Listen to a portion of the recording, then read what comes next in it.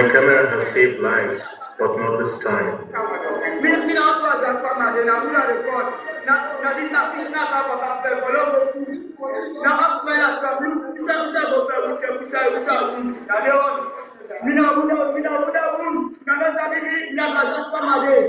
Could I have done more to save him? Another nameless victim of the endless tragedy of Africa. Yes,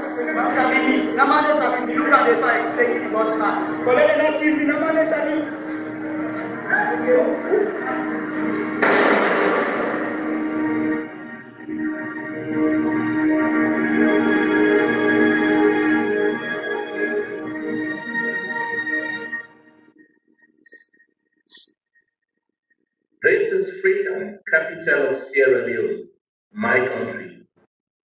My name is Soria Samura. For most of my life, it's been a good place to live, rich in natural resources, the envy of the West. Much of our wealth has come from things most people have little knowledge of. They should have been a blessing, instead they are a curse. They have torn Sierra Leone apart in a bloody civil war, for who controls them controls the country. They are diamonds. I work as a cameraman editor, much of the time for the United Nations Children's Agency, UNICEF, filming their work with children here. But through the 90s, the fighting came ever closer to my home in Freetown.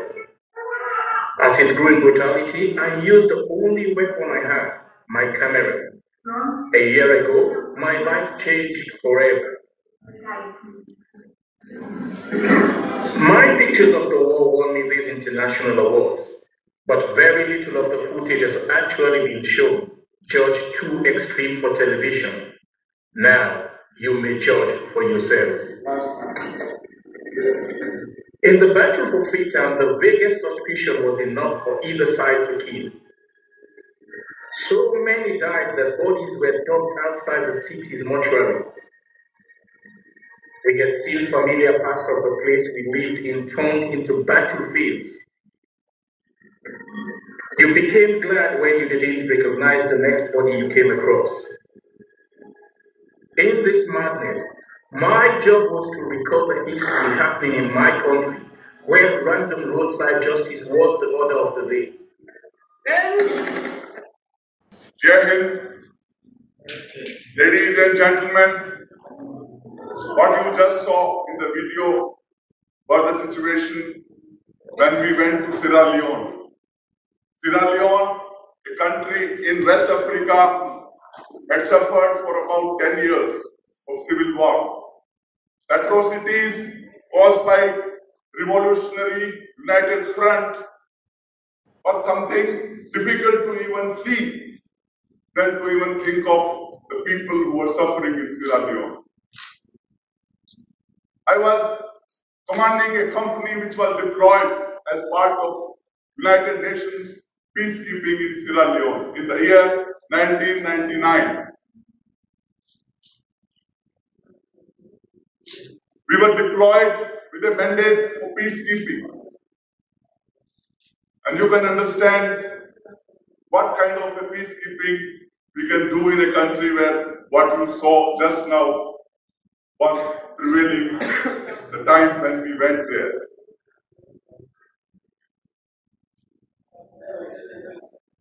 I am the cause for Operation Khukri. I am the man who participated and successfully executed Operation Khukri. And I am the trophy for the success in Operation Khukri. All three in one would be very difficult to see anywhere else in the world. To see the man because of whom Operation Khukri happened. Also, the same man executes that mission, and finally, he is the trophy for successful completion of the operation. My request for the next slide. I am going to talk about an operation which I have not only participated but lived for 75 days without food, without eating. You can understand if you have to survive for 75 days without food. I keep telling people, हमने घास की रोटियां भी खाई हैं during those 75 days to survive, because we had to survive. What was the reason for not surrendering to the militants of Revolutionary United Front? Was the only reason that I can explain was the national pride. They wanted us to lay down weapons to the militants. There were 17 countries participating in this mission, out of which 16 countries laid down their weapons to the militants. They laid down their weapons in the feet of the militants and walked free. We were also given the option that you want to go back to your country. We will let you go. Only demand the militants had was that you also got to lay down your weapons. We worship our weapons. Uniform is the religion of Indian Army and weapon is the God. I tried to explain to them. Each day I tried to explain to them that let me walk out with my God. I will go back to my country. You keep everything else here. Whatever you want to keep, please keep it with you. I am ready to leave everything behind, but for my weapon, which is my God. They did not understand. It took me 75 days of diplomacy to make them understand. Because we thought we are on a peacekeeping mission and peace should not be compromised at any cost. But finally, when they did not understand, we had to fight our way back. We had to carry out, execute Operation Khukri after 75 days, in which we killed those militants and we came back with honor, we came back with pride. This is the operation which has been very close to my heart, and incidentally, you would not have or see any book written in first person anywhere in the world about any operation. You can always read a story which is in third person written by somebody else, maybe by a journalist, about an operation. But that amounts to that famous, I think, that Kavita, Bundele har bolon ke muh humne suni kahani. You are going to listen that kahani or that story from somebody, but not the person who has participated in that operation. For 20 years, I could not write about this operation. It was disturbing. Each day, I was telling myself that I had given a commitment to my soldiers after the operation that one day world would know about the Operation Khukri. Somehow, I was occupied in my profession. I didn't have the time to write about it. And it was disturbing me for the reason that after the operation, the British government had put their stamp on Operation Khukri. They claimed Operation Khukri to be a British operation because there were two helicopters, two Chinook helicopters had participated in this operation to take out Major Andy Harrison, the only officer of United Kingdom, was taken out by these two helicopters. Indian media did not have the reach in 1999 to go to Sierra Leone. BBC was time and again showing this operation to be a British operation. As a result, the world has reconciled that Operation Khukri was an operation of Britishers. This was disturbing me because we had lost a soldier in this operation, Havildar Kishan Kumar, the only soldier who lost his life not for his country, but for the pride of his country in a foreign country. And here are the people from European world who want to claim the operation to be a British operation. Therefore, it was time and again my conscience was being shaken up that I need to write. March 2019, I thought very seriously that I need to write. Thereafter, Corona happened. My daughter, who was doing a job in Delhi, left her job, came to me where I am posted. I am posted in Danapur, which is in Bihar, looking after the Nepal border, looking after the states of Bihar and Jharkhand, as a general officer commanding. When she came after a couple of days, she told me, Papa, I am getting bored. I don't know what to do. I said, Bete, I have something which I have not been able to write. I am disturbed. I am not able to sleep. That is when two of us started writing this operation. It took about 1.5 years to become a reality. And this book, Operation Khukri, when it came out, I can share it with you. My battalion, which participated in this operation, celebrates this day when the book was written and it was launched, because it was pending for 21 years. Operation Khukri was never heard by anybody in India. It was the biggest success of Indian Army, biggest success of India, but the Indians did not know about it. I am happy that now that the book is come out, more and more people are writing to me through email, or maybe I am getting a lot of messages from people that they are thanking me for writing this book because they were not aware. A lot of requests came for translating the book in Hindi, and I am happy to share that the Hindi translation is complete because majority of country would be able to read it. The Hindi book is going to come out very shortly. This is a real story which I have written, and I have been absolutely honest in writing this book. Despite 21 years, I had not forgotten a single day how we survived. We were surrounded by about, I can say, 1,000 odd militants, and we were about 200 odd number of soldiers, and we had to survive. And that is how I said, we had to survive to succeed, we had to survive to fight. This book, for me, is not only a book, but it is something which I can feel, I can share the emotions with you today. Within the constraint of time, I would like to share about the story of Sierra Leone. Can I request for the next slide, please? Sierra Leone, as you see on the map, indicated West Africa is a very small country. Sierra Leone was a British colony up to 1961. It became independent in 1961. The Britishers left. The capital of Sierra Leone is known as Freetown.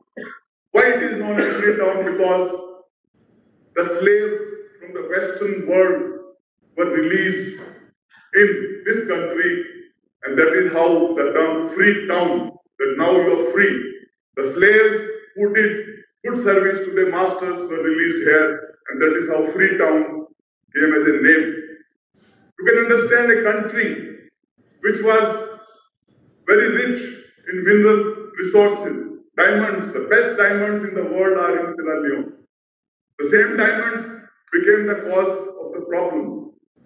Because, you see, those diamonds by the rebels were being sent into the developed countries, and in return they were getting weapons. Revolutionary United Front was started by Fode Senko. Fode Senko was a corporal in the army of Sierra Leone. There was a lot of corruption after the Britishers left, and he wanted the country to be free of corruption.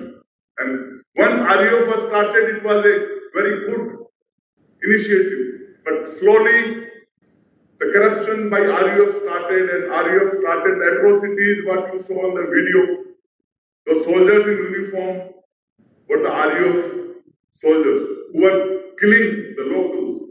When we went there, you can believe that 20% of the population either did not have a hand or a leg. The normal punishment was known as half sleeves and long sleeves. I'm sure you can understand when they half sleeves means hand has to be cut from here. This is the punishment. And long sleeves, the hand has to be cut from here to make it a long sleeve. That was a punishment for routine, small little mistakes being done by anybody. That is RUF. The most deadliest, I would say, rebel organization in the world was RUF, and we, the Indian soldiers, defeated them in their own heartland. That is the kind of success story being written in this book.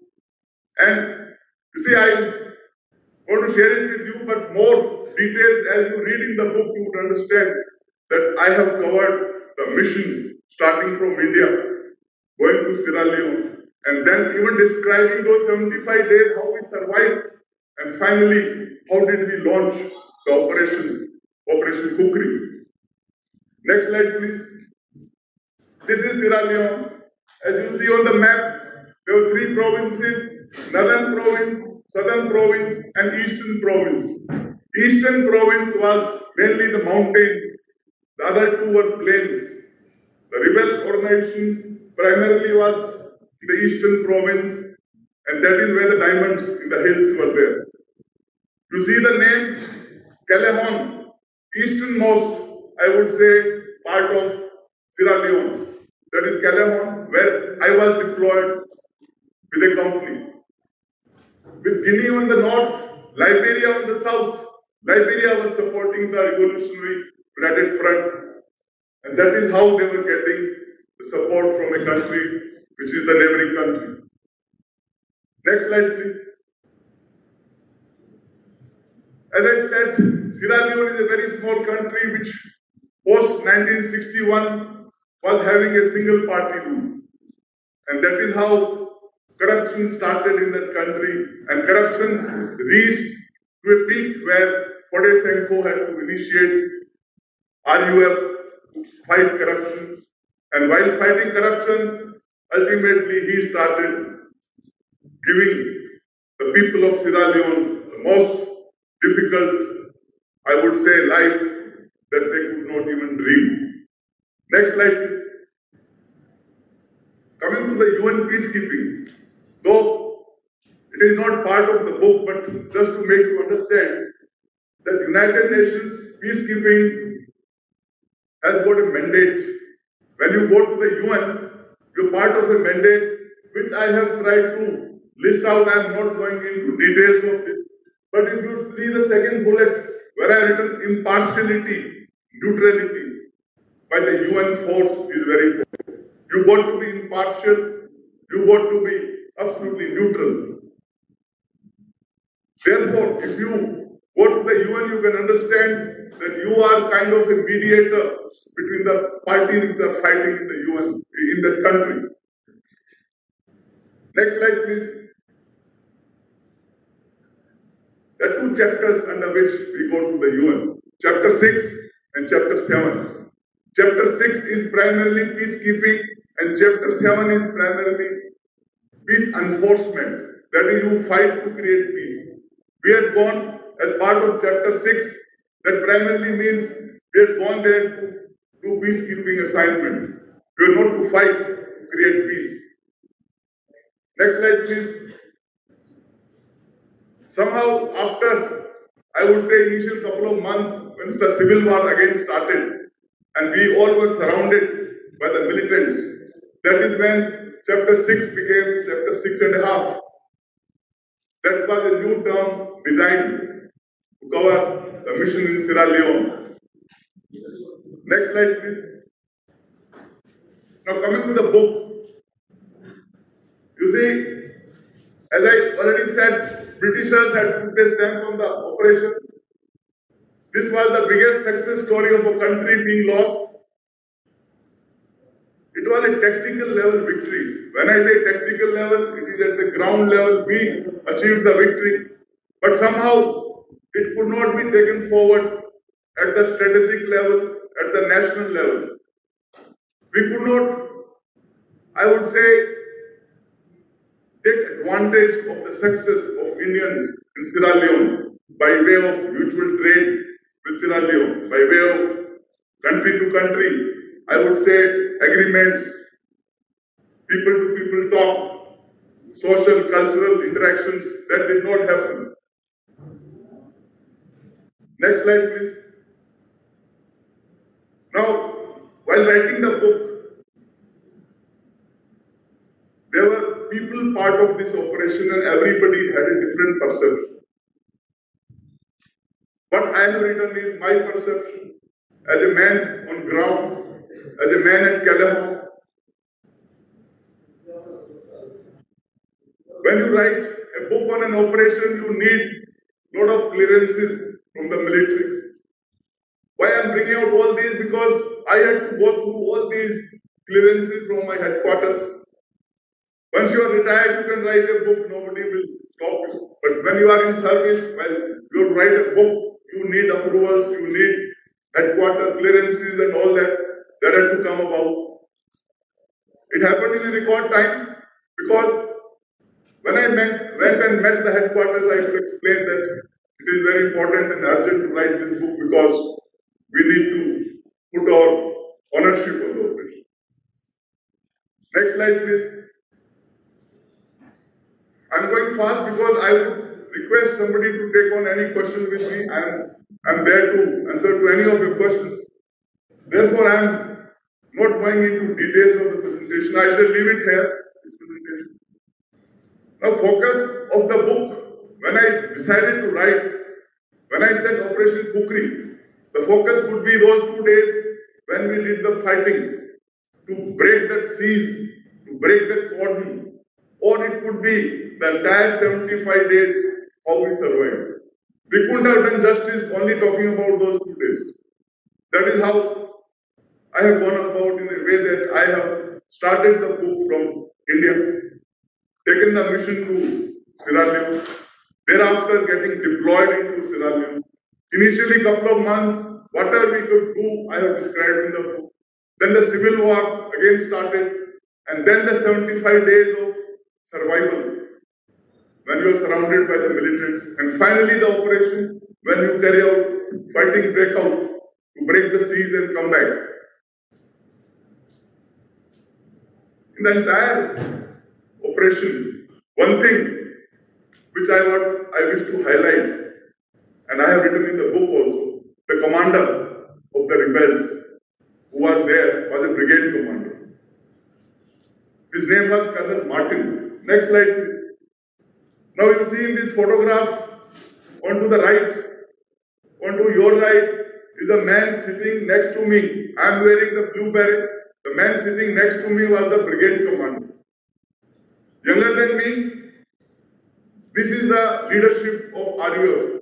Young children were commanding brigades and battalions. The man who is, I would say, to the left and bottom, General Isa, was the overall in charge of RUF. Again, a man of just about 28. They were the commanders. So can you expect them to be rational? They are young children who are commanding brigades and the army of the rebels. Self and Martin became good friends because I was meeting Martin almost every couple of days to negotiate and talk to him. And 75 days is a very long time. We had flag meetings. And over, I would say, a couple of days, we developed a human relationship of friends. And every time Martin would tell me, Major, why don't you go home? And I would say, Martin, I want to go home with honor. Let me go with my weapon, I will go. And he would say, I can't let you go because every other peacekeeper has gone by laying down weapons, you go to lay down the weapons. This human relationship I have described in the book.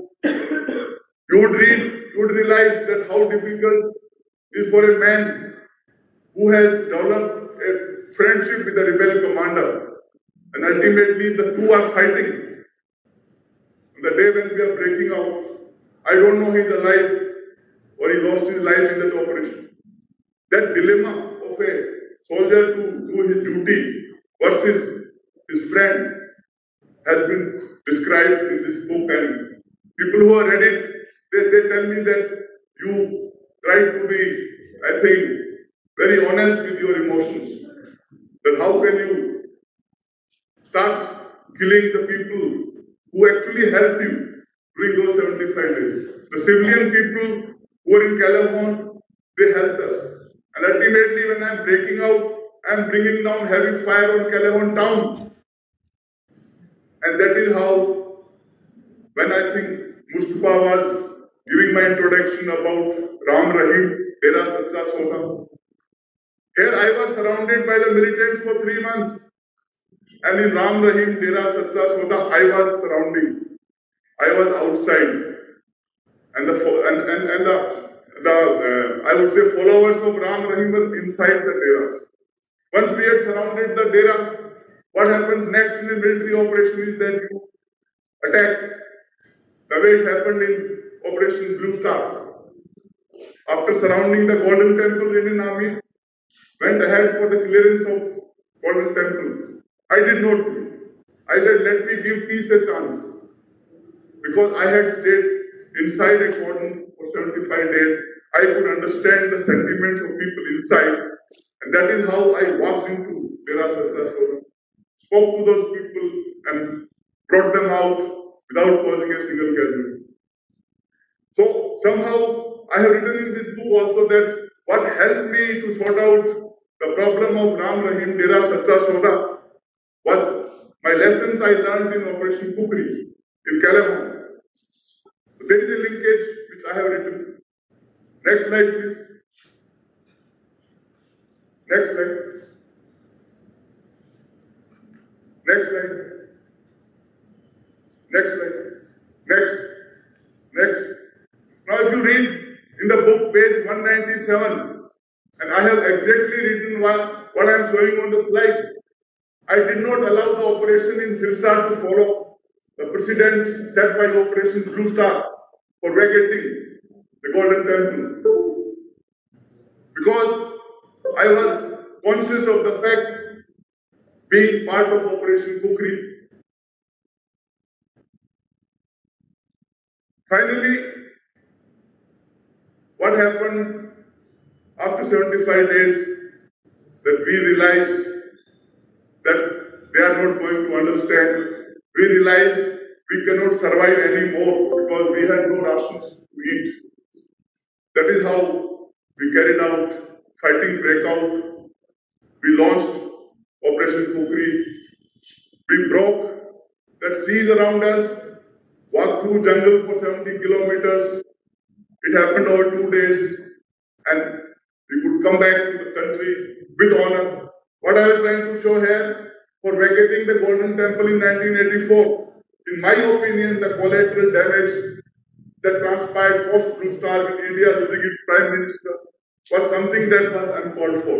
This is written in the book. I am reading to straight from it. Next slide. Next. Right, ladies and gentlemen, let me thank Rai Sony Group, Orange City Literature Festival organizers to invite me here today. And I'm glad to be here to talk about my book. I would request for any questions you have on Operation Khukri. I don't see or feel that some of you or maybe a couple of you would have read it, but I would definitely request you to read it. I cannot explain what I have written. I am only here to talk about the larger picture. The details would be in the book. Any questions by anybody in the audience?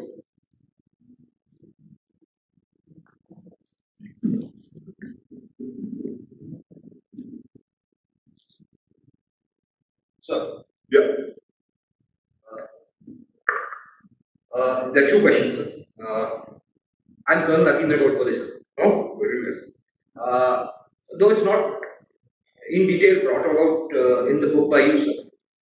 The first commander was General V.K. Jetli, an Indian general officer. And like you said, the cotton off period was 75 days plus, and then 2 or 3 days of breakup. Did you ever at that time feel that probably the force commander being an Indian general, decisions were delayed, the breakout operation permissions were delayed, and did you ever feel that way? Yes, sir. You see, when you are surrounded and you are facing life and death every day, I would like to tell the children, biggest lesson you get in life is when you face death. And we were virtually looking into the eyes of death every day. And we're getting disturbed why force headquarters is not doing anything. Believe me, we were uncomfortable that why no help of league assistance is coming from the headquarters. So you are right, it was disturbing. We were wondering why is nothing happening at the headquarters. So that was one thing which you are very right and I accept it. Sir, related to it only, sir. 75 days is a very long period, sir, in countdown. Motivation is a very small word when we talk about being cotton off for 75 days. How are you have been able to keep your own sanity and the sanity of your men for that period? Because there would have been internal rifts, there would have been cases of fratricide attempted or mutiny kind of thing. So how will you be as a company commander, you were able to handle it? How did you handle it? Thank you very much, sir. Very good question. I think what you said is absolutely right. Perception is individual. It's not collective. We have a perception that we are in peacekeeping mission. When all other peacekeepers have gone the way they have gone, why is our company commander not agreeing to the rebels' demand and simply walking off? So there were different opinions. Each day was unique. And I would get a report, you have been in army, sir, you know how you get a report from senior JCO or the company Havaldar Major telling you, ki saab, so-and-so boy is talking like that, and there is a group which is saying that let's walk out. Why should we take orders? When you are into battle, as you know, sir, I mean, everybody is free to do what he has to do. So firstly, what I have to do is to maintain regular routine in the company. Starting from morning, I would say stand to. Mornings stand to, till evening stand to. There were classes, there were training, there were preparation, there was evening volleyball match. Routine was maintained to keep them as one entity. And secondly, luckily for me, one signal boy, you have two signals, he disobeyed my orders. Once he disobeyed my orders, in Indian Army there is a field punishment. You tie him up onto a, I would say, tree or something like that, and you order a firing squad to fire. In battle, for disobeying orders, there is a law in the military which says field punishment. I went through that process. Though we did not open fire, but the firing squad was ready. The rifles were cocked, ready to fire, only waiting for my order to fire. That is when I asked the company, hereafter, in case anybody disobeys my orders, and that is when the company gave me commitment, hereafter, nobody will disobey orders. So things like that I have explained in the book that it was very difficult to keep the motivation. Because when you have a situation where it's a matter of life and death, then I think everybody thinks differently. So it was a major challenge to keep the motivation. It was a Herculean task to keep them in the situation for 75 days. And every day I would walk out and come back and motivate them. There is something happening. Some positive feedback is coming just to keep them motivated. It's a good question, sir. And I think to hit the nail, that was a major challenge of 75 days. Any other questions from anybody? Yeah. So you said that there is a 200 people, your boys with you, and the maintenance was more than 1,000 in the count of thousands. So what is your plan B if you lost a fight between them? So is there any plan B that if I lost my 200 people in the fight, and what is your plan after that? Because as 200 people, it is a big count for you. Thank you very much. When we started Operation Khukri, I had addressed a Sainik Sammelan, what we call it a Sainik Sammelan.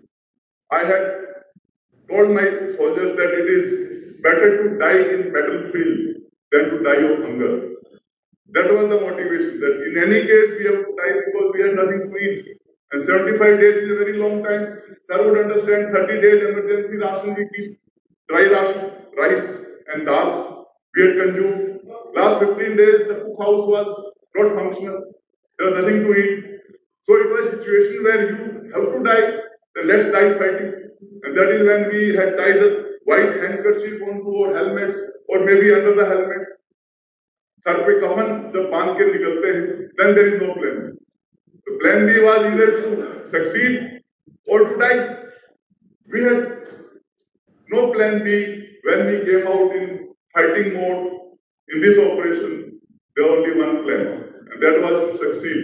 And God was kind. We only lost one boy. Though a lot of us were injured, but we could come back. But there was no plan.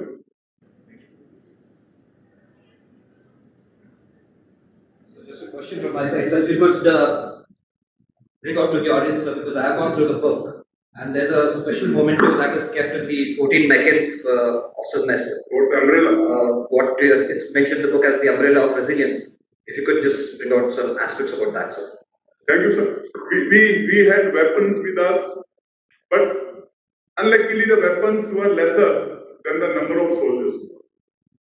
That is how, when the actual operation happened, I was not carrying a weapon, I was carrying an umbrella. It was a black umbrella, and deliberately, rather than carrying it folded, I had opened it on my head, and 6.5 feet tall man with 3 feet height of the umbrella and walking in front of the company, then you can well imagine what would be the motivation of the company. So that umbrella did the trick, and everybody got charged up. That is being kept in my battalion as a memory of Operation Khukri. The bullet marks on the umbrella. Luckily, it didn't hit me because we say in the battle, गोली पे नाम लिखा है. अगर गोली पे नाम लिखा है तो आप बचेंगे नहीं, और अगर नाम नहीं लिखा है तो don't have to worry. So that umbrella did something which I think 1,000 words couldn't have done. Now in the end, I am carrying 2 signed copies from my side. I would like to present whatever the organizers tell me to present those 2 books. I would request them to decide rather than me deciding. But I will book later. So I would like to present 2 books to anyone you suggest. The audience. Anyone? Who is looking forward to receive the books? Any 2 people? Okay. The guy in the gray sweater. These are signed by me and my daughter, and I would only give it to you provided you will read it and then give me a feedback through, I think, Amazon. You can put down your book review also. What's your good name? God bless you. Happy reading. Yeah, it was great. I'm so happy you are getting it. You must read it. In the end, thank you very much for your time. Thank you very much for inviting me here to talk about the book, Operation Khukri. It's my life. It's not a book for me. And I have been very, very honest in writing about it, irrespective of what perceptions would different people have and talk about it. But I have been very honest. I even written down that I was taken hostage for, I think, around 10 days. I was a hostage. They captured me, took me into their headquarters, sleeping on ground, 2 riflemen standing on top of me. You can understand what life would have been for a company commander who have been captured and separated from his company. These are the kind of, I would say, experiences I have shared in the book. And I am sure some of you would find time to read it. And once again, thank you very much for inviting me. Thank you, the organizers.